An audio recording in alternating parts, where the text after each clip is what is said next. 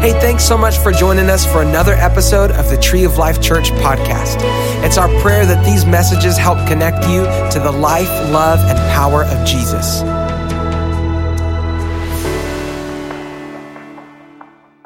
I've been teaching a series called The Measure of a Great Church, which actually I'm doing a series my father, the founding pastor, did in 1995.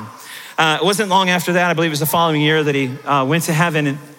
And in looking and listening at the series over the years, it is so true today. And there's just that moment that in listening to my dad speak in those messages, that he was speaking not for 1995, he was speaking life and releasing faith into our future. As the founding pastor, God had put all those things for this church in his heart, which still live on. Even he's living in heaven, but we're living on the things that God had established and were spoken out, amen, by our pastor, and we're moving forward in all that God has. So I want to share that with you during the course of this series. You can go back. I don't want to rehash or revisit for time's sake all the things we talked about, but if you're looking, maybe you're kicking the tires, right, taking it for a test drive, go back and listen to the last few weeks. You'll get a real picture of who we are. I think everybody just needs to absorb it, let it sink in, because it is who we are. And so if this is your home, I would encourage you to go back and re-listen to those again. I'm going to start in Matthew 16:18, really just to establish something beyond anything. We're not just talking about this month a founder and a man's vision. God has the vision, and he gives it entrusts it into men, women, people. And I want you to hear what the scripture has to say, and this is part of our guiding principle in what we believe here. So Matthew 16:18 through 19 says, "And I tell you that you are Peter." There's an exchange between Jesus and his disciples. He's like, "Hey, you guys are out there with all the people. Who do people say that I am?" And some are saying, well, some believe, you're the prophet. And then, Jesus looks at Peter and says, "Okay, now who do you say that I am?" Right? He just looks at the disciples. But I appreciate Peter, because Peter just pipes up. And I'd be the guy to be, "Hey, Peter, why don't you go first?" Right? I don't think you have to tell Peter that. He just jumps out there. Peter got it right this time. And this is what Jesus is talking to. He says, "And I tell you that you are Peter, and on this rock, the rock of the revelation Peter had," his response, "You are the Messiah, you are the soon coming King, you are the rescuer, you are the Redeemer." All those words are appropriate there. He says, "You are the Messiah." And so Jesus says, "You didn't learn this from anything on the earth. My Father in heaven told you. And on this revelation, that this is built on who I am, not what man's doing or wanting to do. This is built on the revelation of who I am. I will build my church, not my church." Funny to say that. Jesus is saying it's his church, not man's church. And I don't care what men thinks or does. And I kind of went on a little rant, and I'll avoid that this service. You want to hear it, you might go back and check it out. But understand today, no matter what people are doing with church and calling it church, if it doesn't line up with what Jesus says, they may call it all they want to call it, but it's his church. It's not a government church to be mandated and legislated. It's not that. It's not pop culture or common culture or whatever that is to determine what a church looks like. It's in the scripture already. It's already been written. Why do we got to have all these discussions about it and look at what does it look like today? And we want to be politically correct. And I'm not trying to be insensitive today. I'm trying to be biblically correct, that this is the church that Jesus is building, and it needs to look like him or what he has in his word. Now, we love everybody, and we're just following the things of God, but it's his church. And so I want you to know that here. Always has been. It's not Pastor Don Sr., Pastor Don Jr., it's not the Duncan Church. This is Jesus' church, and he's building it. And so we work with him, and the gates of hell or Hades will not overcome it. Verse 19 says, "And I'll give you the keys of the kingdom of heaven. I'll give you the authority. I'll give you the power, as long as you're operating it the way I want it operated in. It's my church, so I will give you." That's so nice of him. It's your church, and then you're giving me everything I need to run it? Absolutely, thank you. He's given us the power and authority, and it goes on to say, whatever you bind on earth will be bound in heaven, whatever you loose on earth will be loose in heaven. So he's given us his authority to do his will for his church. And that's what we're endeavoring to do here. So let me read that Matthew 16:18 in the Amplified version. It says this, "And I tell you, you are Peter," Greek Petros, a large piece of rock. "You're a good man. You're going to work hard. Your heart's right. There's a lot of things you can do. But this isn't built on man. And this is not built on you, Peter, no matter how great and wonderful you are." And he goes on to say, "And on this rock," Greek meaning Petra, a huge rock like Gibraltar, the revelation. It's all about who Jesus is. That's the rock that this is built on, that cannot be shaken and will stand forever. That's what he's going to build his church on. So understand that. And so that's what we believe. And he goes, "I'll build my church, and the gates of Hades, the powers of the infernal region, shall not overpower it, or be strong to its detriment. or hold out against it. I love that. Nothing can stop the church of Jesus from moving forward on mission, amen? Nothing. But it has to be his church and his authority and his power, amen? And so that's what we believe here. I'm gonna say it this way. The enemy's only hope is for you and I to do nothing. I just finished watching some of the Olympics and that just happened. We all did if you've been watching it. One of my favorite things is the track and field event. I love watching the 100 meter sprint, or what is that, And it wasn't as exciting this year because the last 3 Olympics we had Usain Bolt, who's just ridiculously fast, right? You didn't know a human could move like that. And for the last 3 Olympics, he's won all this. He's the fastest man in the world. The only reason he's not today is because he decided not to compete. So whoever won this year and gets the title of fastest man in the world won because Usain Bolt didn't show up. I think that's the devil sometimes. His only hope is that the church doesn't show up. His only hope is that you and I don't show up. That we don't get up, we don't show up in our marriage, we don't show up in our family, we don't show up in our job, we don't show up in our relationships, we don't show up. That's his only hope. Because the Bible said right here in Matthew 16, that when we show up, church, in the power and authority of Jesus who's building the church, we move on and move forward and nothing can overcome and nothing can stop. Amen? And so I love that. Amen. Yeah, we can celebrate that. Okay. So let's move on. Acts 19. Let's jump into today. Okay. Acts 19. Starting verse 8. So here we go. We're looking at Paul's writing a letter, and he's talking about Ephesus here, and he's talking this way. Paul entered the synagogue. He went to plant a church in Ephesus. Let me give you a little background about Ephesus. I better start there, I guess. Ephesus is one of 5 free cities of the day. Ephesus is a huge city located in Turkey, modern day Turkey.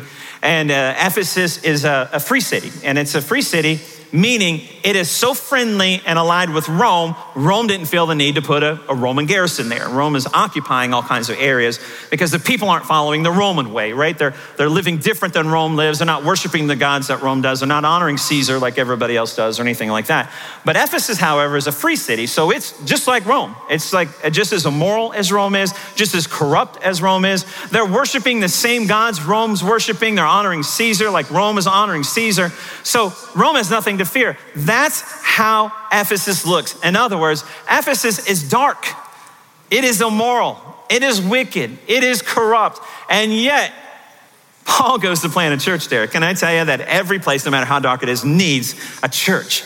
It needs a life-giving church. It needs light in the darkness. So Paul goes there. So now here we go. That's background for you. Paul entered the synagogue and spoke boldly there for 3 months, arguing persuasively about the kingdom of God. But some of them became obstinate and they refused to believe and publicly maligned the way being the teachings of Jesus. So Paul left them. He took the disciples. Who did he take with him? Come on, if you weren't here last week and you go back and we talked about disciples, he took the disciples with him, not just followers of the way, but people that were following the teachings of Jesus. And discussions, he took the disciples, had discussions with them daily in the lecture hall of Tyrannus, So here they are in the church, and the religious crowd and the people of church are arguing about the teachings of Jesus. Why was Paul doing the teaching of Jesus? Because it's his church. And other people are like, no, we're not going to do it that way. We're going to do church our way. And so Paul says, you do that. Good luck to you. I'm taking this group. Where are you going to go? We got the church. I don't need a building. Church isn't a building. So the disciples went down the road to a school. You know what we're going to do? We're going to plant a church in the school. We're going to plant a church meet in the medical school right here. And so it didn't matter to Paul. He knew that nothing could stop the light, right? So he went down the road, planted a church. He took the disciples with him and started a church in the medical school of Tyrannus. Goes on to say this. This went on for 2 years. So for 2 years, he's a church plant here in Tyrannus, and he's talking about the things of God so that, listen to this, all the Jews, say all the Jews and Greeks who lived in the province of Asia heard the word of the Lord. Hold on a second, whoa, time out. There is a church plant in one of the darkest places on the planet. They got kicked out of the church that people want to do it their way.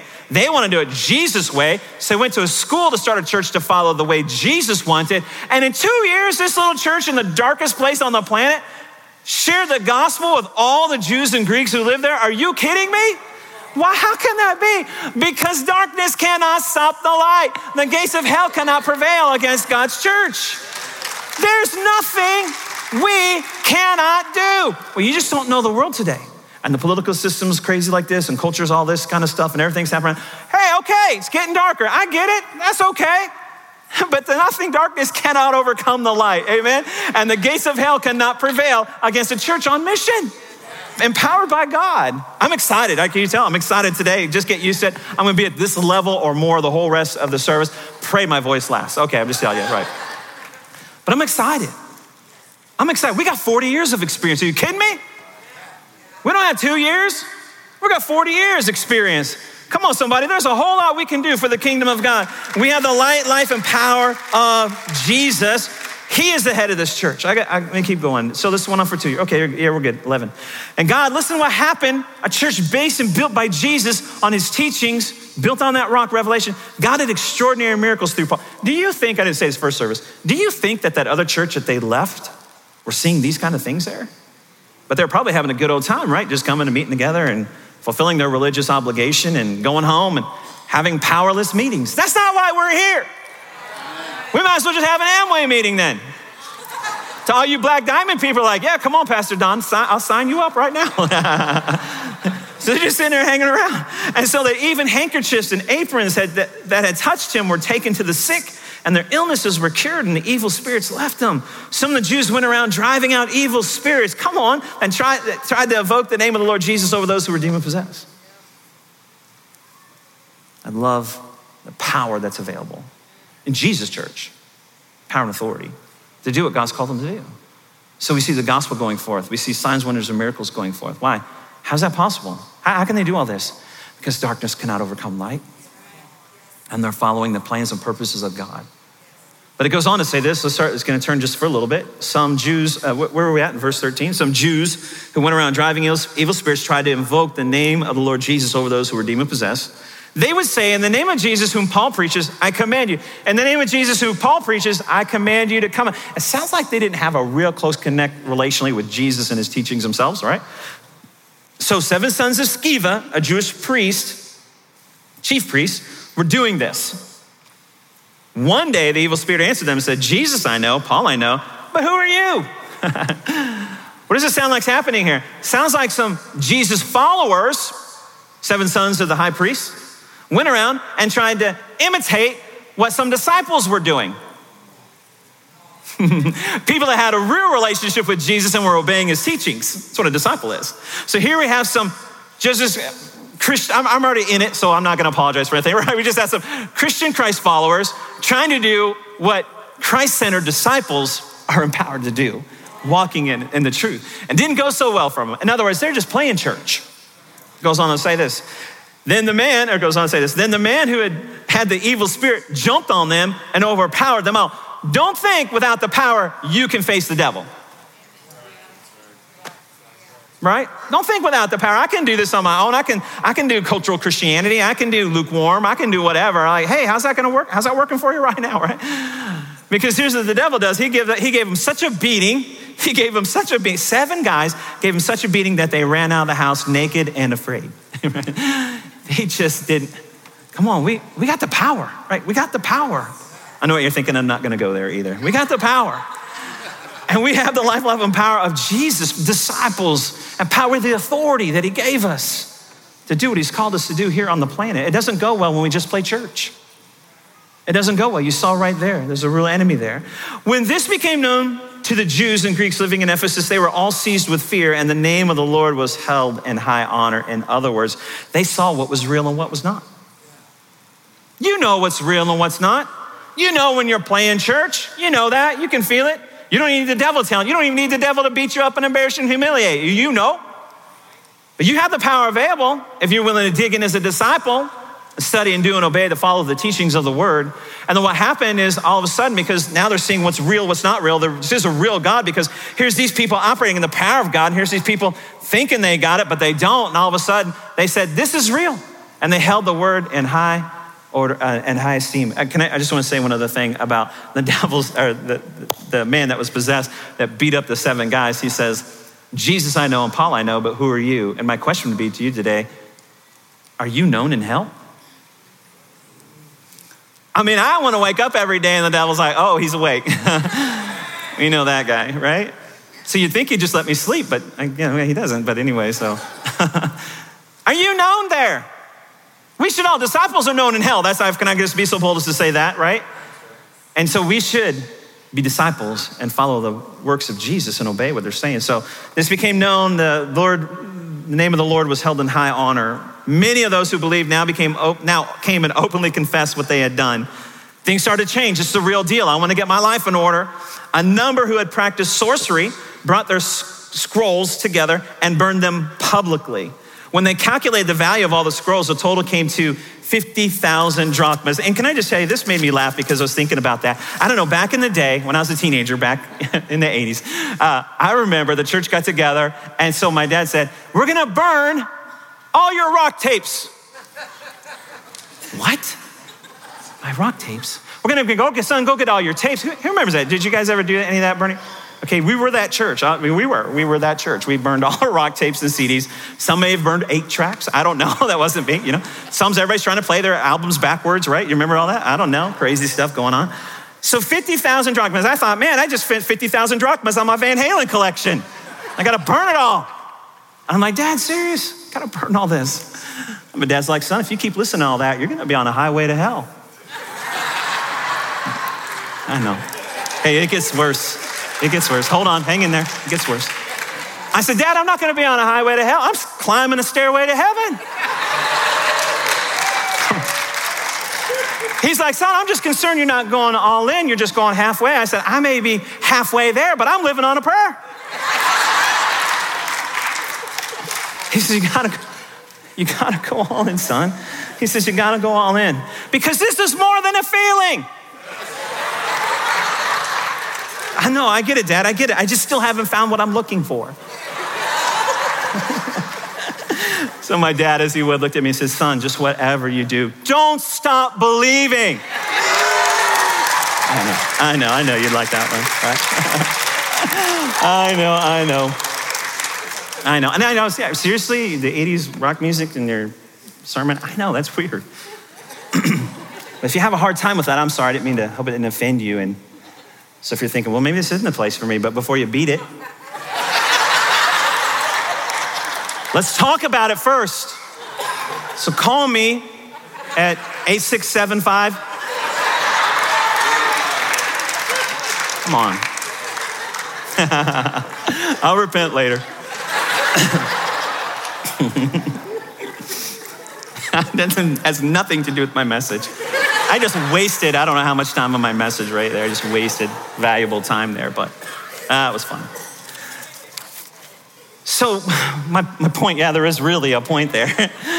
My point was their lives were changing.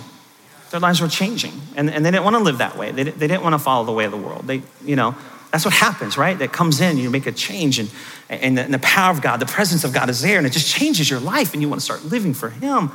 And then you realize as you come together with other believers that this is really work, this is really God, and this is a dark place for sure and getting darker, but I'm telling you, when you have the light that is Jesus, and darkness cannot overcome it.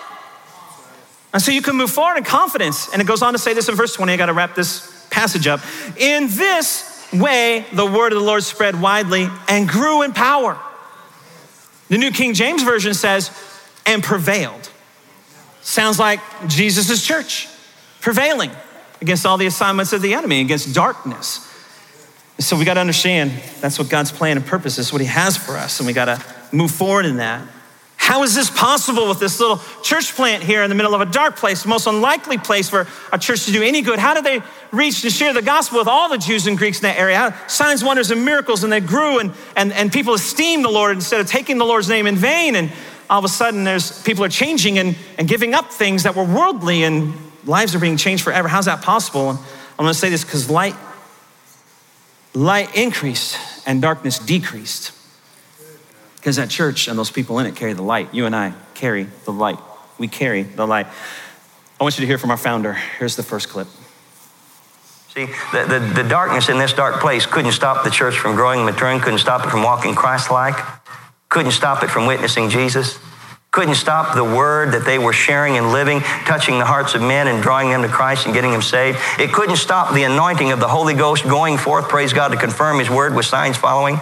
It couldn't stop devils from being cast out in the name of Jesus. Darkness could not stop them. This little church wasn't there just in a holding pattern saying, thank God I'm saved, I'm going to heaven, over and out. This church was growing in the things of God. Unashamed of Jesus. Knowing that darkness could not encroach upon them, deter them from whatever God had called them to be personally or as a church, and could not withstand them as they began to press against darkness. For what purpose? Just to fight devils? No, to set people free. To save them, deliver them, draw them out of the pit of hell and darkness. Get them healed, deliver, get their families out of dysfunction and abuse.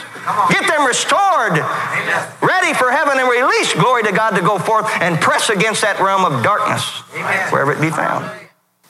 Darkness cannot stop them. Darkness cannot overcome light. Pandemics could not stop them. Racism cannot stop them. Nothing can stop a church built on Jesus and his power and authority and the word. This little church plant 2 years, and I want to say again, we got 40. Nothing can stop. We press against the darkness. The only thing that can hold back the church is the church. The only thing that can hold us back is ourselves, because it's impossible for darkness to overcome light. I use this illustration every Christmas Eve. I love it.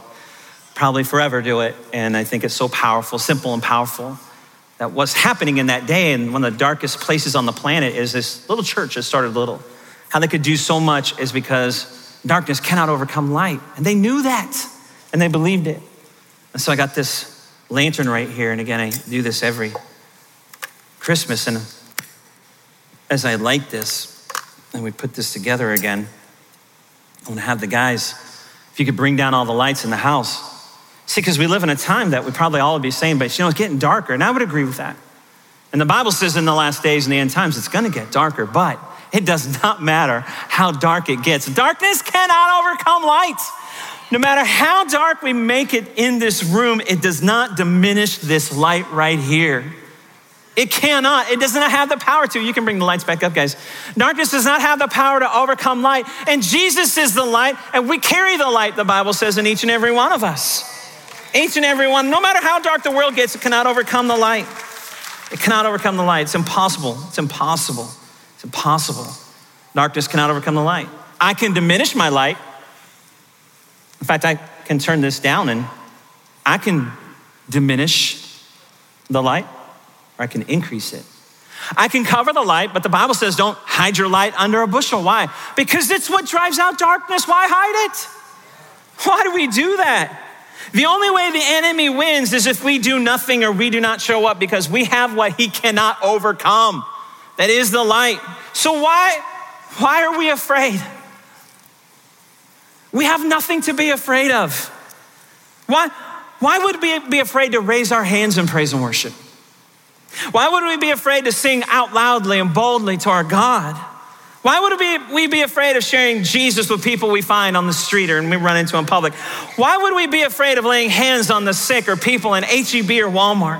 Why would we be afraid of giving tithes and offerings unto the Lord? Why would we be afraid of serving someone somewhere? Why would we be afraid? Darkness cannot overcome light.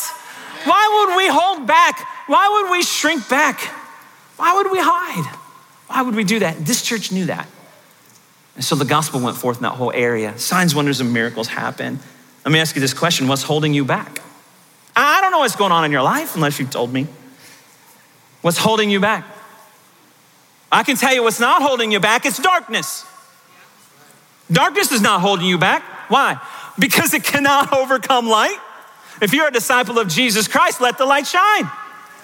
Yeah, but you don't know what's going on. All this is happening. This is kind of evil and corrupt and whatever. I don't know that. But what I do know is darkness cannot overcome light. And I'm not belittling what you're struggling with or walking through and got my own issues, all that kind of stuff. But here's what I know. Darkness cannot overcome light. Well, something happened to this church in Ephesus because it didn't continue to do all this. It was great for a time, but all of a sudden the light diminished there. Something happened. What happened? Why did the light diminish? What happened to this church? And let me say this, it doesn't mean that darkness prevailed. The church at Ephesus was doing some things great, but some things started to happen, some things changed. Their light was diminished over time.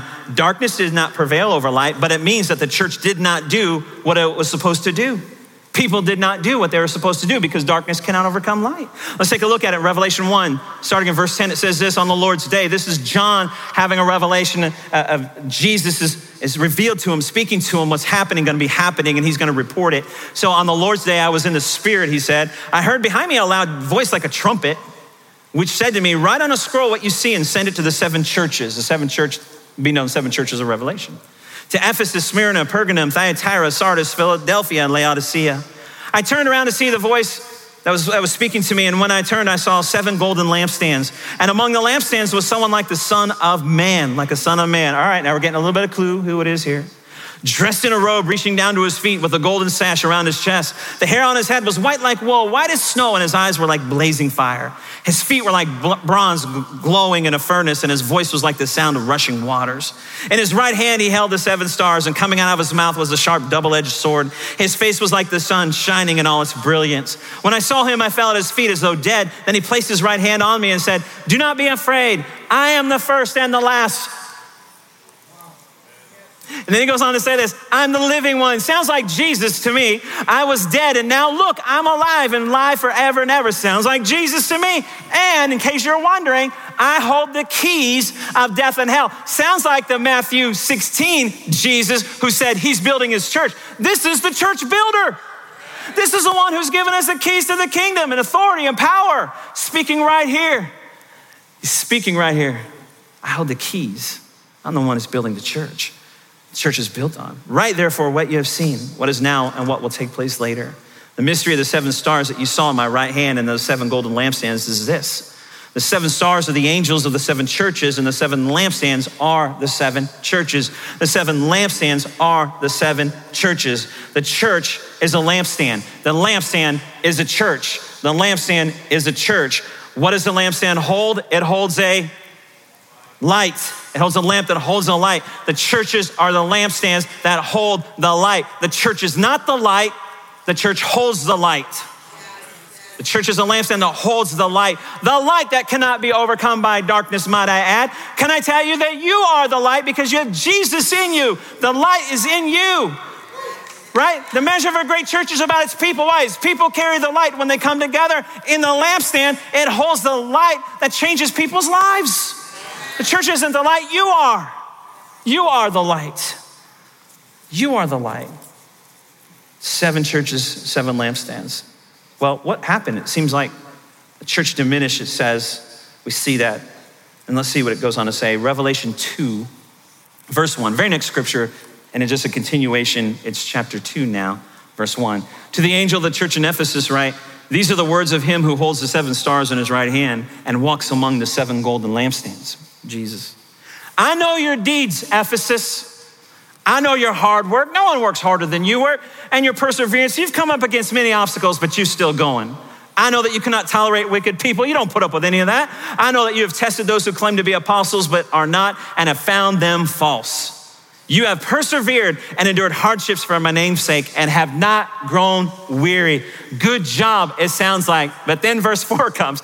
Yet, I hold this against you. You have forsaken the love you had at first. What has happened to Ephesus, this church, changing the world and reaching all the Jews and Greeks in the Asia province, signs, wonders, and miracles, and all of a sudden doing all the great things. And it says now, that's not happening any longer. Something has changed. What's changed? You've forsaken the first love. Let me say it this way. Hey, listen, I know all the mega food distributions you're doing. That's awesome. I know that every week or every couple of weeks we feed 100 and something meals. I enjoyed taking some of those meals this last week myself to families. I know we had a great school supply drive and we're doing great things. I know we love doing the bag and a prayer and other serve days. I know you're doing great stuff. People are coming and sending congratulatory videos from all over the community, all over the nation, saying what a great job you're doing. But he says, listen, nothing replaces the relationship.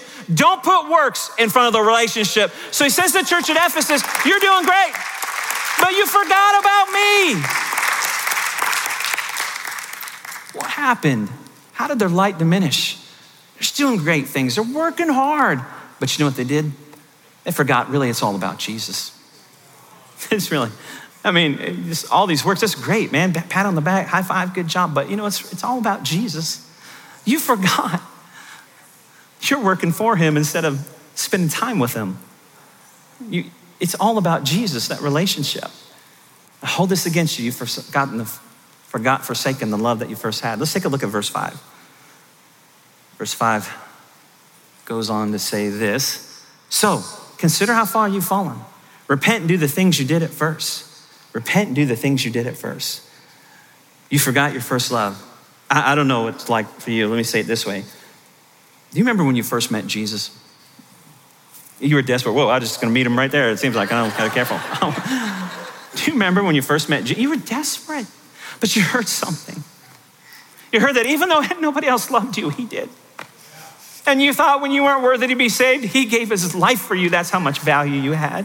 When you thought you had no purpose on the planet, he came and said, I have a plan for you you can't even imagine. And when you were hurt and lost and lonely and depressed and broken, you had nowhere to turn, he was right there. And you would have done anything to be with him and listen to him. And you just went, I'm so grateful for what you've done. And you don't know, he's rescued me, he's saved me, he's delivered me from drugs and alcohol and brokenness. He's given me a purpose in life again. I want to be with him all the time. I want to talk to him all the time. I want to hear his heart. I want him to hear my heart. Oh, when can I meet with him again? When can I be with Jesus again? I want to feel his loving embrace. And he says, you forgot your first love. You got away from all that. So go back there. Go back there. You know, as I look at this and I hear about first love and in just my own mind and I'm thinking about those things and intimacy with God and hearing his heart, him sharing your heart and communion. You want to be with him all the time. And how do you do that? How do you be with God all the time? How do you share your heart and hear his heart? How do you experience him for who he is? How do you have those moments with him? You just want to be with him. I don't have to say, let's just be together. And you know what? I believe it's prayer. It's prayer. It's prayer. And what I believe happened here is the church got busy with all the works and forgot about the relationship. And where does the relationship come through? How does a relationship stay in your first love? How does it stay there? Prayer. How do you stay intimate with God? How do you hear his heart? How does he hear your heart? How do you commune with him? How do you connect with him like that? How do you do prayer? Because prayer is a connecting to the heart of God. You don't have to go in with 10 scriptures or a to-do list or what you're praying about. You just spend time with him in prayer. You just talk to him like you would talk to your first love. Well, I don't know, maybe you need to teach me how to pray. Do I need to teach you how to be with your first love? No. That sounds funny, but that's the reality. Where do we get all mixed up that it has to be this big long thing with all these points and all these scriptures? No, it's be with your first love every single moment and day of your life. Spend time with your first love, because what happens then, you know what prayer is? Prayer in the scripture, well, let me say what oil is. Oil is anointing. Oil is power. You know what prayer is? Prayer is the oil in your lamp. Prayer keeps the light burning. It keeps you connected to the source. Prayer is what keeps you intimate with God. It keeps you connected to your first love. It keeps you there where he is. If you don't have it, when we get dry, and all of a sudden our church is dry, your life is dry, your marriage is dried up, your family is dried up, your future is dried up in your mind. Listen, you know what's happened is you let your lamp dry up. You let your lamp dry up, and we all can do that. So get back to your first love again. Connect with him, spend time with him, talk to him like he's your first love. And you know what it does? Your prayer time is what puts oil in your lamp. So it's like,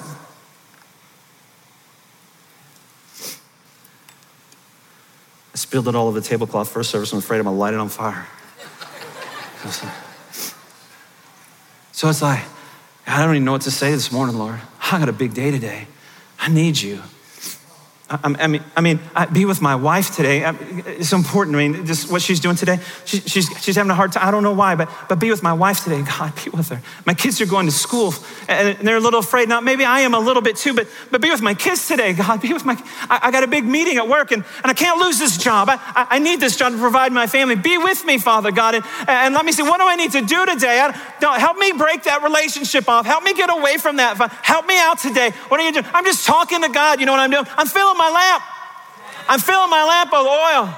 I don't know how I'm gonna make it. I don't have any money the rest of the month. God, I'm afraid. I need you to provide. You know what you're doing? You're filling your lamp. You're filling your lamp. And here's what I know: when you fill your lamp, you spend that time just talking to your first, just talking to your first love, just talking to him. You spend that time, and you know what happens? You get your lamp full of oil through prayer. And guess what happens? It drives out darkness. It drives out darkness. If your marriage is dried up, and can I be so bold as to say it this way? I'm not even talking about praying for your marriage. I'm talking about you just communing with God. I'm talking about you just getting closer to God. That stuff can happen. Yeah, go to Marriage for Life. Absolutely. Go to small groups on marriage. You bet. Learn all you can learn. But you know what? You can't let your lamp dry up. What about my kids? And this? And I feel like a relationship in my family, my life is different now. And everybody's going, you can pray about all that. Yeah, and you should. But you know what? Just spend some time with your first love. Get your lamp filled up. Why? Because light drives out darkness. I'm gonna pray to drive darkness out of there. Yeah, go ahead, absolutely. I'll stand with you in faith. But you know the best thing you do is just connect with your first love. Because it says light drives out darkness. Darkness cannot overcome it. Go back to your first love. How? No show of hands, but I don't know what your life, my life will look. I know what my life looks like, I don't know. There's areas in your life that are dried up. Go back to your first love. Spend some time with them. Get your lamp full again. Let them fill your lamp. Let them fill your lamp. Let them fill your lamp. I want to say this in verse 5. Consider how far you've fallen. Repent. Do the things you did at first. If you do not repent, I will come to you and remove your lampstand from its place. Let me say that. I'll remove your lampstand from this place. You know, he's not talking about removing your value. You're still valuable. You're still saved. He's not talking about removing you're saved. He's not talking about removing that. You still have value and he loves you, but you know what he's talking about? He's talking about you won't be effective in life. If you don't have the presence, you don't have the power. If you don't have oil in your lamp, you're missing the presence and power. He's saying like, I still love you. You still have great value in my eyes and my sight, but you need to drive out the darkness. You need to drive out the darkness. God's a good and faithful God, amen? And he has a good plan for your life. Let's pray. My heart, my hope today is to know that the greatness of a church is not measured by its programs. It's not measured by its pastor. It's not measured by its property. It's measured by the prayers of its people. The prayers of its people. Keep your lamp full of oil. Keep your lamp full of oil. Thanks again for joining us this week. We pray that this message encouraged and inspired you. If you want to find out how you can be a part of Tree of Life, just go to our website, treeoflifechurch.org. Don't forget to subscribe to this podcast and share it with a friend.